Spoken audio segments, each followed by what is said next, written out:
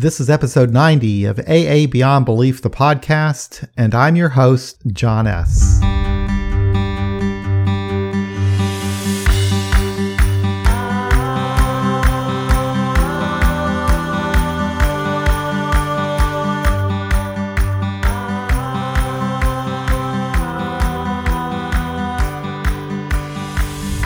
For today's podcast, we will be playing a recording of a panel discussion from the Widening the Gateway Secular AA Conference that was held in Tacoma, Washington on March 31st, 2018.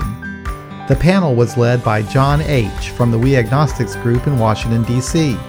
John was kind enough to allow us to share the recording with you. Joining John is Mary G., who attends a women's secular AA meeting in Tucson, Arizona, and Bill K. from the Many Paths group in Burien, Washington. We edited out a portion of the audio with audience comments at the end. If you would like to hear the original recording in full, please visit the website atheisticaa.com.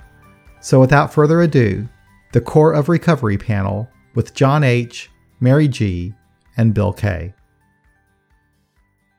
My name's John. I'm an alcoholic, and I'm from Washington, D.C. I'm not from here. A few of you may have heard me speak in other venues or seen some of my screeds on the internet or some of my other protest stations. But I'll briefly tell you a little bit about who and what I am, and then maybe go into the direction that I thought this particular panel might take. Suffice it to say, I've been around for a long time. I went to my first meeting in D.C. in January of 1987, and I was a desperately sick 38-year-old puppy when I first came into these rooms. Unfortunately, I was in the type of career and worked for the type of company in a type of business where any kind of association with a psychiatrist, a treatment center, or any other kind of medical professional would have meant career suicide. And that's one of the things that kept me from getting a little bit of help long before I needed it. And even though I will have some highly critical things to say about various aspects of Alcoholics Anonymous, I'll talk about the good parts first. I genuinely believe that Alcoholics Anonymous saved my life. There's no question that I had reached a point in my sobriety where I was either going to kill myself or do something about it. I was not the type of person.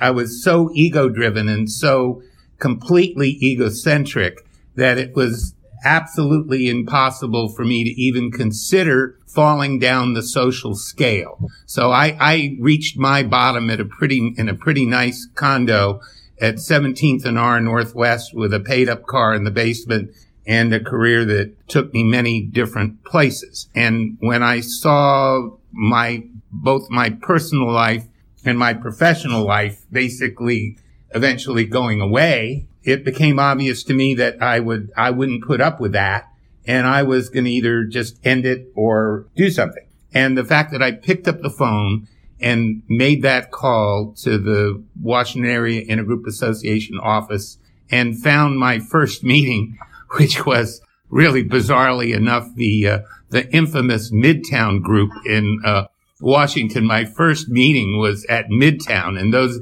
ladies that have researched some of the negative aspects of AA, this was years before Midtown washed up on the rocks of a real scandal. But I only went to that group once or twice. It wasn't one of my regular venues.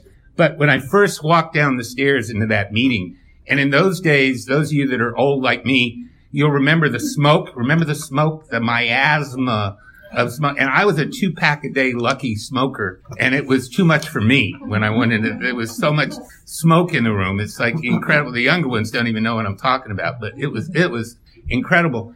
And I walked down the bottom of the stairs, and sitting at the bottom of the stairs was a defrocked Episcopal priest who I used to drink with years before in the old Admiral Benbow bar on Connecticut Avenue in Washington back in the 70s. And he had disappeared. I didn't know what happened to him.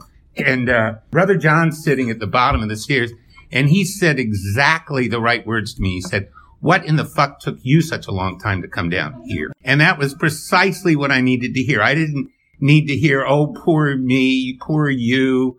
you're such a broken, unhappy person, just why did it take you so long to figure it out?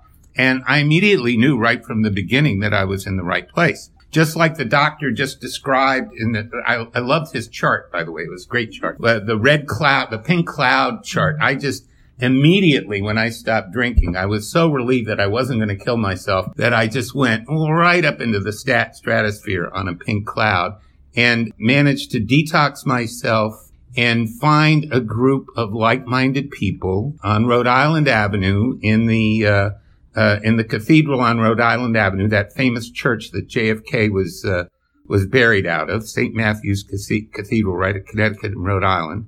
And next to that church was this broken down old church building that the AA meetings were held in. And I found a group of like-minded people that really, really had my sobriety as their number one priority. That's what I felt right from the beginning. And this was a conventional AA meeting. That was wonderful. Then the problems started, okay? I started going to lots and lots of AA meetings. And I remember one day in late 1987, early 1988, I was sitting in a meeting in another, I don't know why I had such an affinity for Catholic churches, but I was in this Catholic church on V Street Northwest, which is in a very dangerous neighborhood at the time. It's all yupped up now, but you could hear the gunfire from the street over, okay? Sometimes you'd hear a gunshot. There was a bunch of shooting galleries and drug dealers on the next block near 14th and V Northwest. And at the end of this meeting, they would, they would actually chant when they got to the end of the passage, would or could if he were sought. Okay. Would or could if he were sought. I won't traumatize you with the rest of it, but I just said, I can't do this shit. If they're and they chanted it in unison, would or could. I said, what have I gotten myself into now? All right. What is this? Basically, what is this shit? All right. And by the time the summer of 1988 rolled around, I was about 18 months in. I was on my way out, and I had one afternoon sitting in my office, which was downtown on 23rd Street, 23rd and M. And I'm sitting in my office, and I said to myself, I'm going to the Child Herald, and I'm going to order 2 shots of Jack and a Heineken, and then I'm going to get started. And because I just can't do this shit anymore, right? That's the last time I had a very serious moment when I was going to go out and do it. And for some reason unknown to me, instead of going to the Child Herald, I left my office and went to a 5:30 p.m. meeting. This one in a black evangelical church, a step up, okay, from the Catholic. And, the music's much better. And, not to mention the company. But I went there and I didn't drink, but I knew that I was in trouble. And then a miracle happened. 2 atheists showed up. And it's a secular miracle in my life. 2 atheists showed up, 2 retired atheists, people about the age I am now, showed up at the WAIA office on Connecticut Avenue, and they were volunteering on the phone. So the 2 of them sitting side by side, Maxine and Tom. Both of them, unknowns to each other, were militant atheists. I know that some of you are going to cringe at the term militant atheist and probably report back to headquarters in Canada or whatever, up to Rogers Place or wherever, to Sheldon's Place or some. Huey said, yeah, tell him I said militant atheist once again. Our group was founded by 2 militant atheists, one from the University of Chicago, a brilliant man who had worked on the Manhattan Project, had just an incredible career, and another lady, kind of wealthy lady that owned art galleries in Georgetown. And the 2 of them got together, and Tom had been to this meeting in Chicago and said, there's this meeting in Chicago called Quad A, atheists, agnostics, whatever, in Chicago. We should start one here. And they put an ad in the local AA newsletter. And 2 weeks later, I'm sitting in Maxine's living room at this incredible apartment building, which I actually later got a place called the Broadmoor at Connecticut and Porter. And I'm sitting in Maxine's living room, and I'm saved. Okay? Because the first things out of their mouth is, we don't do the effing 12 steps. we don't pay any attention to the big book. And what we're going to do here, what our intent is here, is to share our experience in sobriety with our fellow alcoholics. That was a nutshell. And, we're going to read the AA preamble, right? The real AA preamble, not the fake one that we came up with, but the real one. Okay? The real AA preamble at the beginning and at the end, because that's what AA really is. The fellowship of men and women, blah, blah, blah, blah, blah. And then we're going to get up and we're going to leave. And we're not going to have anything else in the meeting but that and our sharing. And they literally saved my ass, because I was the next time, because I travel a lot. I've always traveled a lot. I don't travel as much now as I do for various reasons, but I'm around. I've been around a lot. I go around. And I knew that sooner or later something was going to happen out on the road, or because of work stress or personal stress or whatever. I knew I was headed out the door. And those two saved my ass. And I haven't had to make any compromises with AA since. No bullshit about the 12 steps. No bullshit about the big book. No revisionist theories or any other kind of rationalization from that day to this.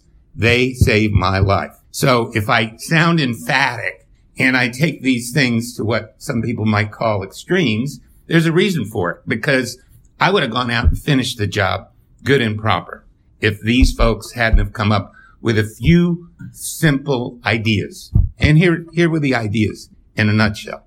And it's not written down anywhere. I don't have any books to sell out. I've got a book, though. You can get my website up, but it has nothing to do with AA. Okay. It has to do with my years in Moscow. But if you want to buy my Moscow book, come to me. I'll do it. But, you won't see any of my stuffed books on the table out there. Okay. Because it would be a very short book. I mean, it would have less than half a page on it. Because what I learned from Maxine and Tom, and our meeting's still ongoing, by the way. That meeting still exists and still doing very well. We'll have its 30th anniversary this coming September. But the fact is that if you make a decision about your drinking, that's the one part that's thorny. All right. That's the one. That's why I've got to talk to the professor, the doctor, because I'm very fascinated with this idea of making a decision. Because if you don't make a decision, there's no hope of any kind whatsoever. That comes from within. But once you make a decision, you pick up the phone, you go to a meeting, you learn how to honestly share what's going on with you in your life. And then once you've learned how to honestly share, you attempt to help another alcoholic. So if you make a decision, you don't drink, you go to meetings, you share, and then you help another alcoholic, you're going to have a meaningful life. And that's what my two late friends, Maxine and Tom, showed me, because they came to this thing very late in life. Tom was a very senior U.S. government official if his alcoholism had ever been known, he was a master at concealment and hiding things. And he had about 20 years when he died. Maxine came to AA relatively late when she lost one of her businesses because of her drinking. And she went to a rehab, and she came in relatively late, but had about 10 years of really useful life. And what these guys proved to me, because I sat there and watched them do it, was that if you do a couple of simple things and you throw the rest of this crap out and don't even consider it because it's irrelevant, you can have a meaningful and a useful life, which is what I've attempted to have in the 31 years that I've been around. Now, some of these people in AA, and even some people in secular AA, I've heard them talk about it, are going to tell you, poor sufferers, that you have to have something called a personality change. Okay? Guess what? I'm the same ornery MF I've always been. I've never had a personality change. I never wanted to have a personality change, and I didn't. But what I had was a behavioral change. And the behavioral change led to progress in my life very similar to what the good doctor put up on the screen. And it's still going on. But I've never changed who I am.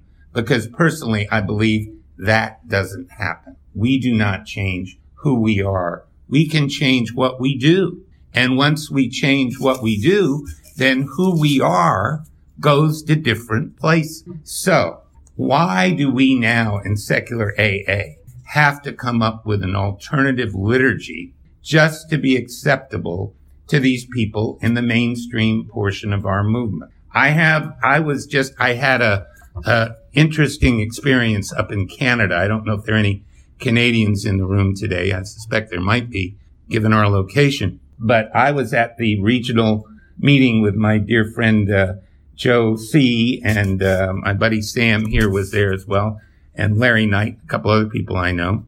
I should say Larry K. But I was up there, and I hadn't been shocked at a secular meeting in a long, long time. But I was shocked when in that meeting, during the course of that conference, at the beginning of every session, they read something called the Alternative 12 Steps. And that blew my mind. I had, in all my experience and all my years in AA, secular AA down here, I'd never seen such a thing. And then at the end of every session, they read this thing. We have a perfectly good thing called the AA Preamble. It's an AA document. It's really, really good, right?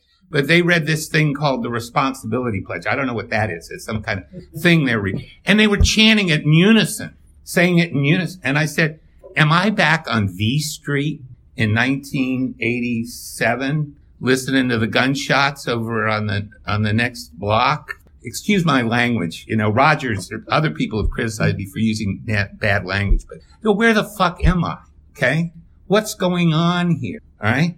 Are we going to take one set of liturgies that didn't work for a lot of us and replace it with another and then give the newcomer the impression they've got to do that?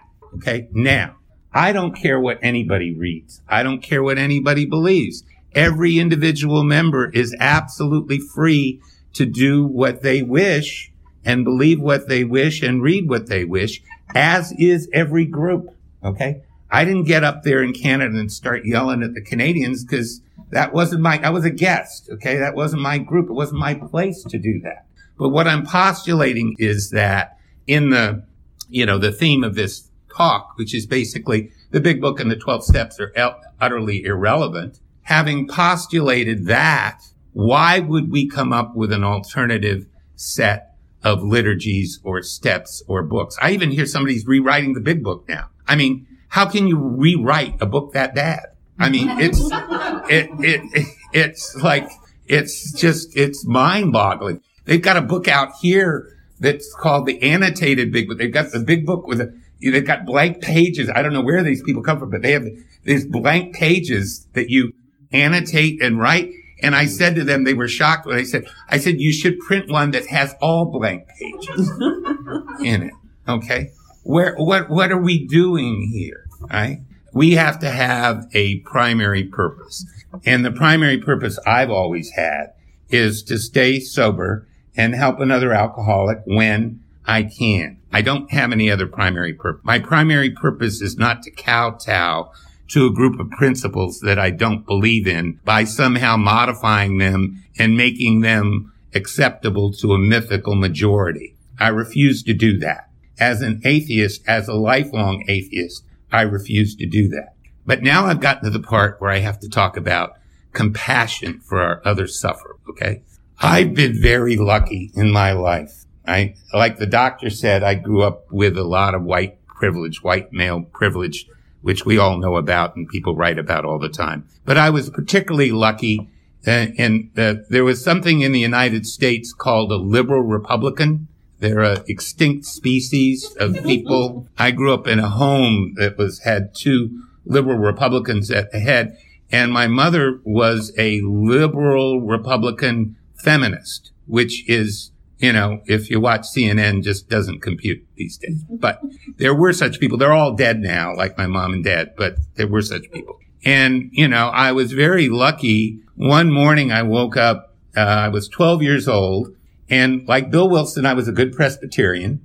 I'm also a salesman and went to college in Vermont. So I got a lot of points of identification with St. Bill. But, I woke up one morning and I told my mom, I said, Mom, She says, time for church. I said, Mom, I'm not going. And she says, why? And I said, well, I just don't believe that stuff anymore. And the liberal Republican looked at me and said, okay, and went off to church and left me alone. That was a very fortuitous event. The other event was, I didn't have to consider any of this stuff until I came to AA, but I had two very understanding old-time members of AA that knew me when I showed up, and they didn't propose that I do anything other than go to meeting when I first came. And at the time, I was having all kinds of, romantic and emotional and other kind of problems. And I would call these guys up, these two of them, and they were both the same, both crusty old-timer type guys. And I would say, I'm going on and on about my problems. And they somehow it get to the point of the conversation where they'd say, did you have a drink today? And I'd say no. And they'd say, oh, you're having a wonderful day. Goodbye. I don't need to consider your heart-worn problems in life. The fact that you're not having a drink today is what our relationship is all about. And that really worked for me. Nobody tried to reform me. Nobody tried to force any mythology down my throat. And when I did start to go out in the wider AA world and the mythology got too much for me, and I said I could no longer, internally I was saying more and more, I can't associate myself with people that basically are an arm of a religion, which is what AA is and has been found to be so in many courts of law in this great land of ours, that I can't be associated with religion. These people came up with this meeting and they saved my life. So I've been very fortunate. Others that are members of secular AA have struggled in conventional meetings for many, many years, have only come to their atheism very late in life. And they may have a attachment to this mythology because that's what they were inculcated with that I don't have. And they have to make some kind of internal or external accommodation with that. And I have to understand that. Not every story is like mine, but I will postulate that for the hardcore atheist like myself, any form of steps, any form of big book reductionism, any codification of the traditional AA program in that way is toxic and poisonous and destructive, because I think it could have killed me, but it didn't. So I guess that's basically what I have to say about the topic. And we'll continue on with some other perspectives. And the young lady on my right, Mary, will speak to us next. My name is Mary. I'm an alcoholic. Hi, Mary. Hi, everybody. I'm here visiting from Tucson, Arizona. It's great to be in the Pacific Northwest. My sobriety date is April 7th, 1987. I got sober in San Francisco. And, when I came into AA, I had 5 weeks of sobriety. It was more like being on the wagon for 5 weeks. My husband and I decided to stop drinking. And, I was so excited when I walked into my first meeting to see all of you sitting there and realizing that, there was I didn't know anything about AA. I didn't know anything about, recovery. I never knew anybody that was in recovery. I vaguely knew about headlines in the National Enquirer about some actors that might have gotten sober in Hollywood, but I didn't really understand anything about it. And I thought it was for men, basically. So when I walked in and I saw your happy faces and men and women together that looked a lot like the people I had been drinking with and working with, I was thrilled. And I was off and running. And in thinking back on my recovery, it seems to me it was very secular for me. I don't know if that's because I was in a big city or if I really heard that idea of take what you need and leave the rest. I wasn't introducing myself as a newcomer because I was past the 30-day mark, but after my second or third meeting, some woman came up to me, and I've never heard this said to anybody else in next week will be 31 years. I've been going to meetings, but a woman came up to me and she said, well, you're new? Yeah, I'm new. And she said, work the first 3 steps on your own and then get a sponsor when you're ready to work the 4th step. I said, okay. So I was listening to what people said. I thought, well, I just work this on my own. Okay. I'm I'm 32 years old. I'm an adult. I can figure this out. I basically looked at it as honesty, open-mindedness, and willingness as steps 1, 2, and 3. I didn't identify as an atheist, agnostic, really anything. I was kind of a secular person. I didn't go to church. I hadn't been to church since I was about 12 or 13.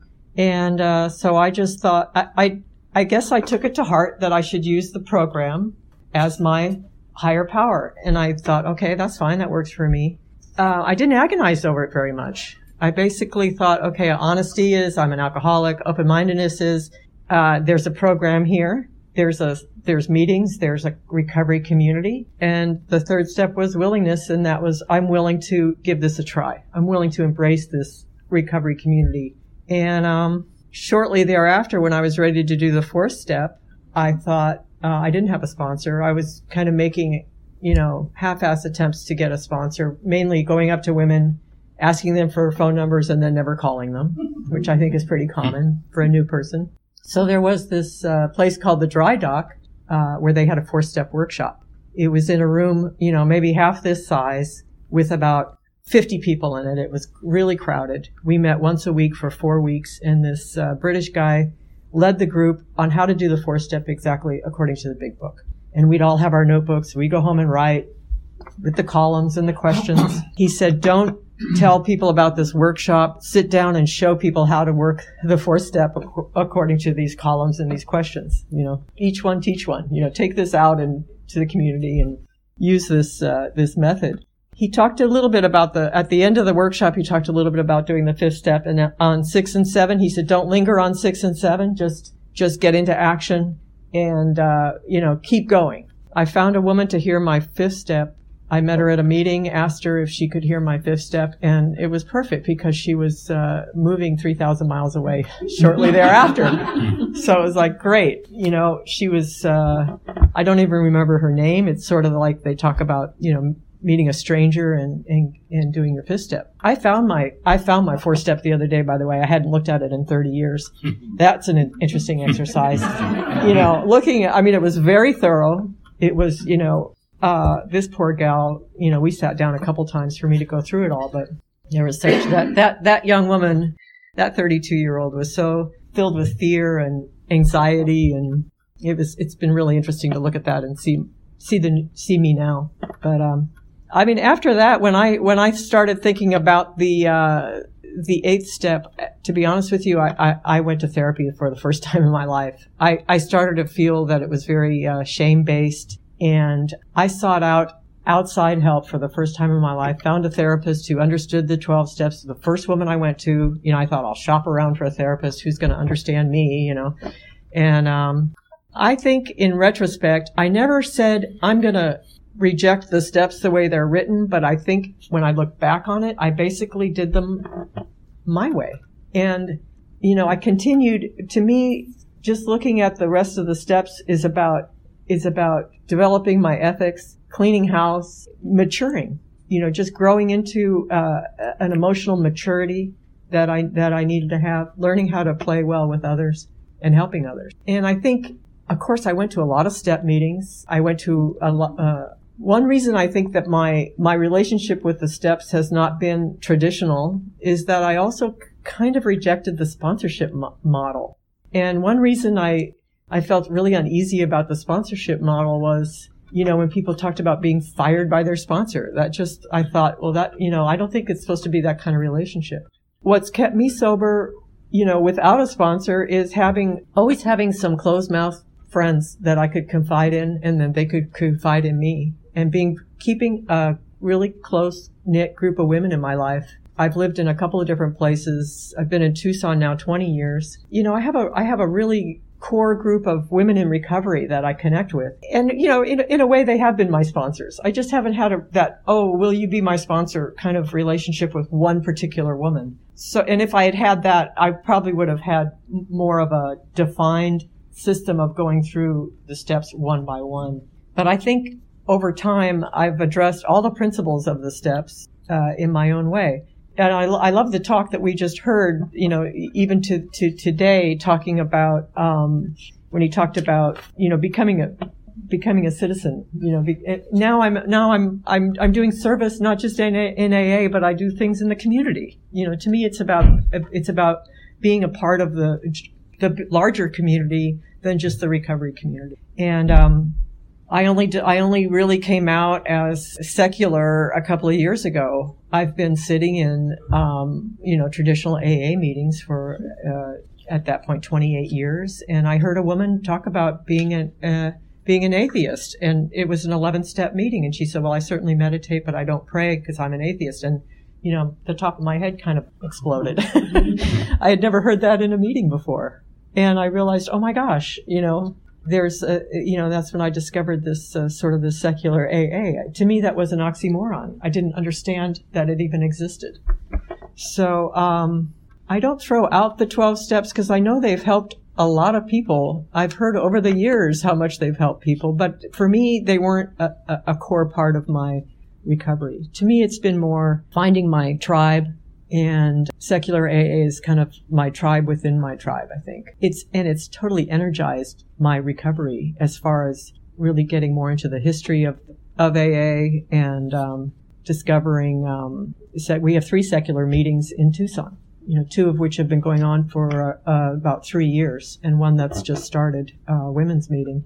As far as the Big Book is concerned, I never warmed up to the Big Book. The only thing I really was blown away with in the Big Book when I first came in was that more about alcoholism, where they described all the things we tried before we got sober. That really got my attention because I thought, wow, these people really understand alcoholism. This is where you come to really understand the addiction. So I never really embraced it. I never read the Big Book on my own. Of course, I've heard it, and I've heard the stories. It's like I didn't avoid Big Book meetings, but I didn't ever sit down and read it on my own. It seemed very constipated in the writing, and I just see it more as a historic document. I have respect for it, but I don't have a copy of the Big Book that's all underlined and highlighted and notated.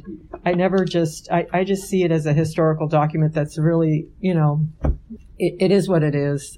I never even really, I read the 12 and 12, of course. I finally got my home group to read the traditions, in addition to the 12 steps. They had never read the traditions before in the meeting.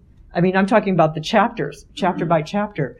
And I got a lot of flack for that. And I said, well, why are we taking this book and reading it halfway through and starting over again and reading it halfway through year after year after year?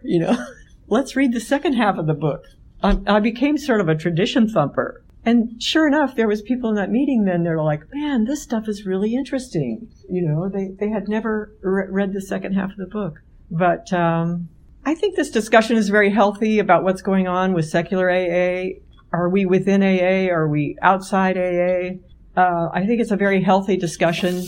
What I see for myself is that especially in the women's group that we started, it's in an independent bookstore called Mostly Books. So we named the meeting Mostly Agnostics.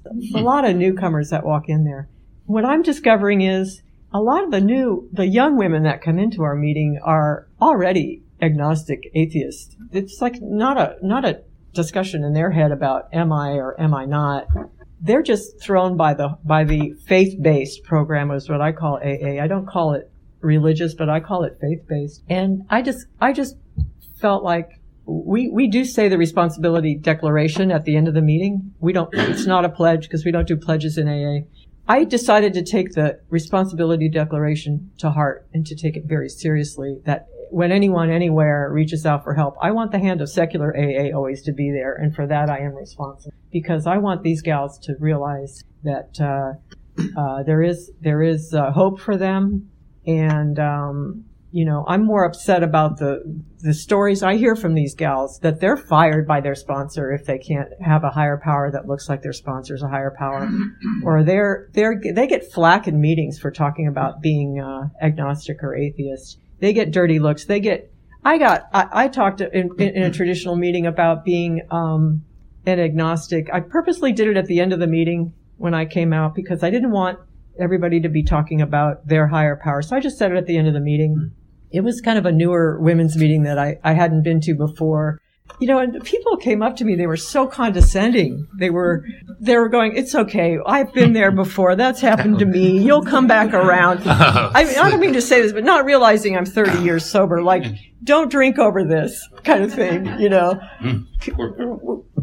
it was, and I was just, "Oh, thank you. You know, like, you'll be okay.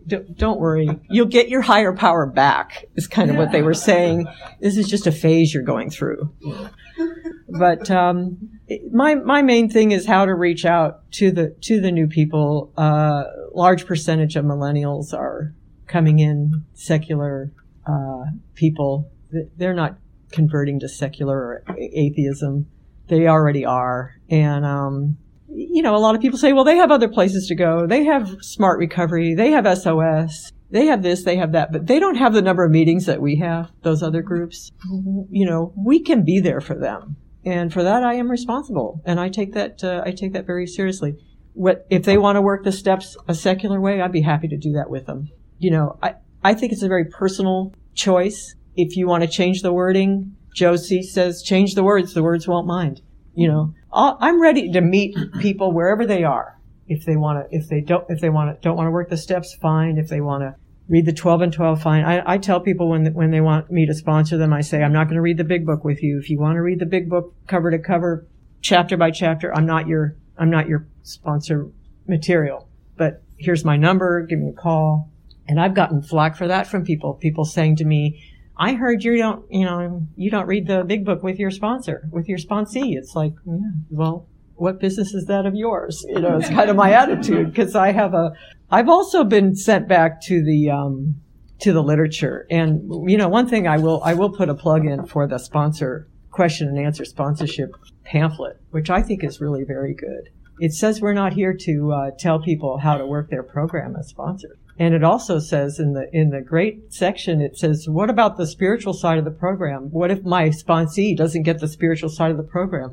And the pamphlet says, basically, there is no separate spiritual side of the program. The spiritual side is one alcoholic reaching out to another. You know, it doesn't say, you know, that you have to believe in a higher power, that your higher power has to look like mine. I mean, I've gotten so I don't even use that terminology, but I love that section that says, you know, if you don't understand this, that spiritual means us helping one another, then, you know, that's really what it is.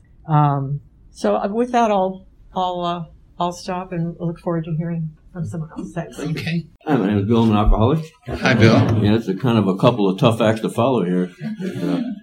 But I was just thinking of when I was a child, my mother left me out in the rain and my brain warped, and thinking I've never been the same since. But, you know, John mentioned something earlier that really resonated with me, because, you know, I've heard around the tables, the only thing you have to change is everything. And I never bought into that. You know, I'm basically the same person that I've been for a long time. I'm very easy to buy for at Christmas time, because everybody knows who I like and, you know, so forth. And so that works pretty easily. But I got to thinking, I called John Thursday night, as a matter of fact, and we talked for a while, and it was really pretty neat. The conversation we had just was a few minutes. It was a pretty lively conversation, and I enjoyed that. But two of my favorite comics are Lenny Bruce and George Carlin. And one of my favorite things I remember is he said, okay, if there is a God, may he strike us dead. And he went out to the audience. Okay, we're good. He says, now I'm going to up the ante. He said, if there is a God, may he strike me dead. Well, I did get a little cramp in my left leg, but other than that.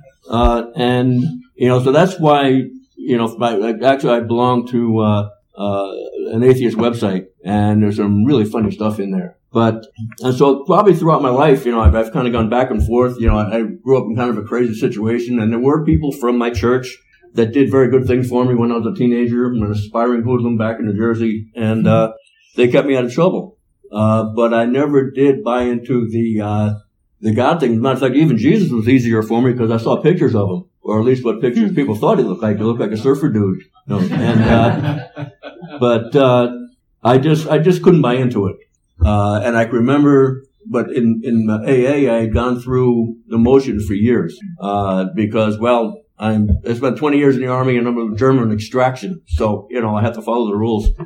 I found that it was getting more and more difficult, to buy into it. And like I said, having listened to people like Lenny Bruce and George Carlin and people that were doing and not just funny stuff, but smart stuff, thought-provoking stuff about religion and so forth, I found it more and more difficult. As a matter of fact, last night I started reading a little bit of We Agnostics to kind of get the juices flowing for the conference. I think, as Mary mentioned, that one of my favorite parts of the big book is that part that talks about more about alcoholism, because it talks about all the ways that we tried to drink and all the ways we failed. There's another part, I can't remember exactly where it is, but it talks about how many times we found ourselves sitting at the bar, pounding on the bar saying, how did this happen again? So that part I can relate to, but I found the parts about being religious and so forth, or not being able to accept God as your higher power, to be really condescending. I was talking with some folks last night, and I did the research because I hadn't pulled the book out in years. I mean, I had this little 12 and 12 book, little blue one, about that big. And I wasn't even quite sure where it was, but I finally found it, because I had given her some information that I remembered from that book, and I said, well, I better check it and make sure that I've given her the right information. And this is one of the things that put me over the line. There was a thing in there that it talked about different types of people who had difficulty believing. And there was the last one said, let's start with the one who has no faith at all. This is the belligerent one. His thinking can only be regarded as savage, or something along those lines. And then later on page 31, it says, the word defiance is mentioned about 3 times. And there's also a portion that we read. It's interesting that there's a meeting that I go to, and I went to a long time ago. It's a First Step Hall, and I go there primarily because I have a lot of friends there. And it always makes me feel better when I, go into a meeting, I kind of disregard the chanting and not, I participate, but it doesn't really mean a whole hell of a lot. But one of the things that I found, going there, was, they read a portion, and I think it was from, Dr. Bob. And if I can interject something very quickly, and I don't know how anybody else feels about this, but I do not feel that the first 164 pages are a sacred document, or that Bill and Bob are, because it's funny, this, First Step Hall that I go to, there's almost an altar at the place. There's, the podium, and there's a picture of Bill and Bob, and there's the 12 steps, the 12th edition shades. And, so if you're a newcomer, you might be a little, concerned about all this. But, the one comment that Bob made was that something along the lines of, if you have any kind of, intellectual or philosophical difficulties with accepting that God is as your higher power, then I feel sorry for you. And that kind of goes back, to what Mary was talking about, because we talked a little bit last night. One of the most offensive things I've ever heard or had said to me in a meeting of Alcoholics Anonymous is, fake it until you make it. Like, oh, you silly atheist. You'll come around. And I found that to be a little troublesome also. So I was at my wife's home group. I didn't normally go there, but I had a rare Saturday off. And so I went to the meeting. And I just got to the point where I was starting to talk at meetings about my atheism, and not only have I lost AA friends, but I've also lost family friends, for my atheism. So I had mentioned at the meeting, I said, 30, 40 years ago, it was very uncomfortable for gays and lesbians to go to a lot of meetings. I would be, I would be naive to think that still doesn't go on, but it is still, I think, from my experience, a lot more safer, particularly in a city like Seattle, where folks would be much more comfortable. But that I felt very often as an atheist. That's why I've often used the term coming out as an atheist, because, as been already mentioned, people will kind of sneer and glare at you when, I talk about not believing in any kind of supernatural power that controls anybody or anything. Well, it's like a fart in church. I mean, that just doesn't go over well at all. So I mentioned that, at the meeting, and a woman came up to me, and probably shouldn't say this, but anyway, I will. But there was my friend, a friend of mine in the program, and this woman came up to me, and her nickname got to be Sister Mary Margaret, and she kind of read me the riot act. Actually, it wasn't until about 4 or 5 days later at another meeting, she came up, kind of read me the riot act, because I had mentioned about, how very often, gays and lesbians were beat up, and that sometimes as an atheist, that's what I was concerned about, because I had had some pretty nasty things said to me. And she came up later on, she said, well, my dad was an atheist, he never got beat up, and blah, blah, blah, blah.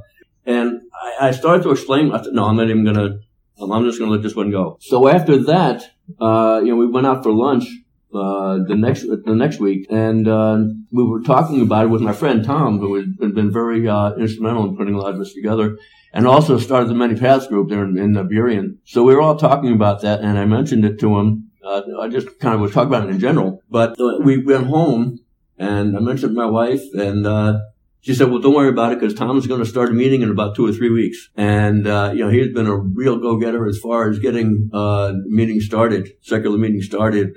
We have one in, Burien Community Center on, Sunday mornings. There's one at the Solution Bookstore in Burien, on Wednesday nights. And, so there was a real, I felt comfortable, for the first time. It's probably already been mentioned. And it's ironic because our Sunday morning meeting is in the Burien Community Center, which we also share with a rock band church group.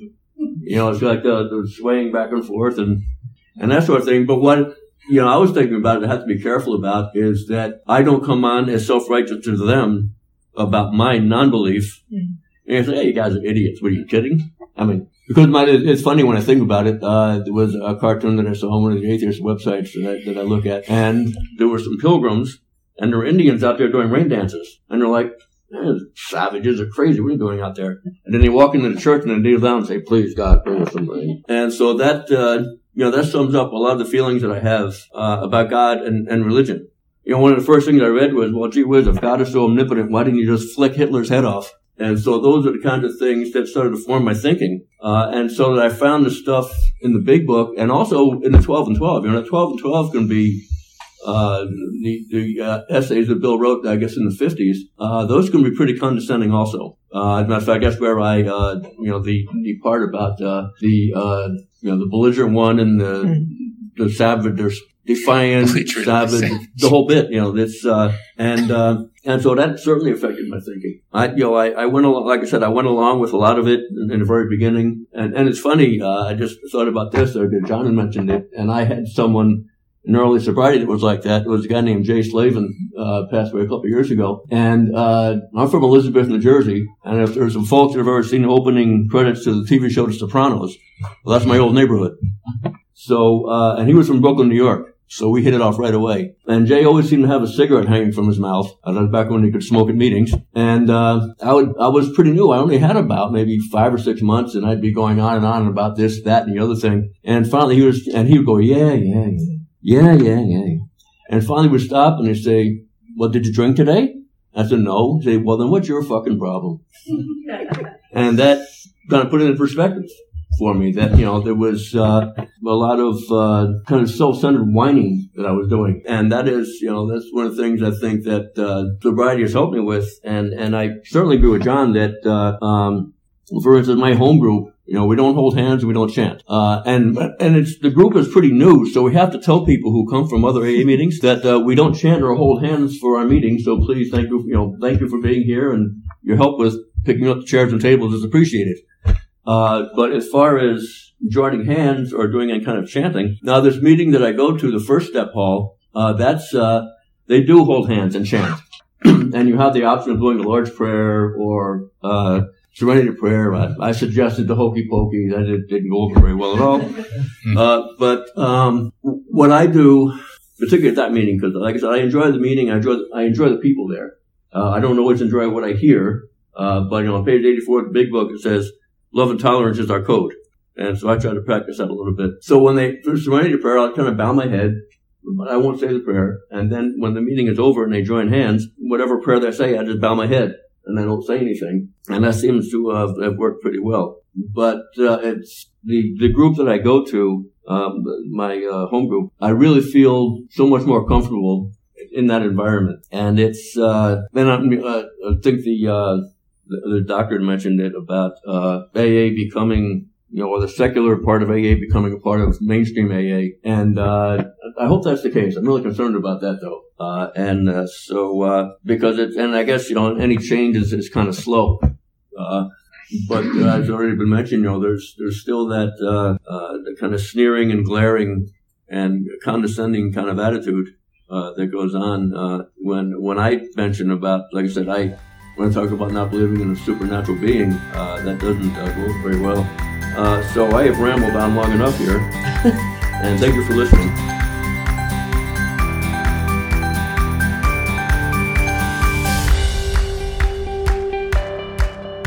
Well, that was a fantastic panel. I hope you enjoyed it. Thanks again to John H. for taking the time to record it and allowing us to play it here for everybody. Hey, if you want to hear the full recording with the audience commentary, please visit John's website, atheisticaa.com. That's atheisticaa.com.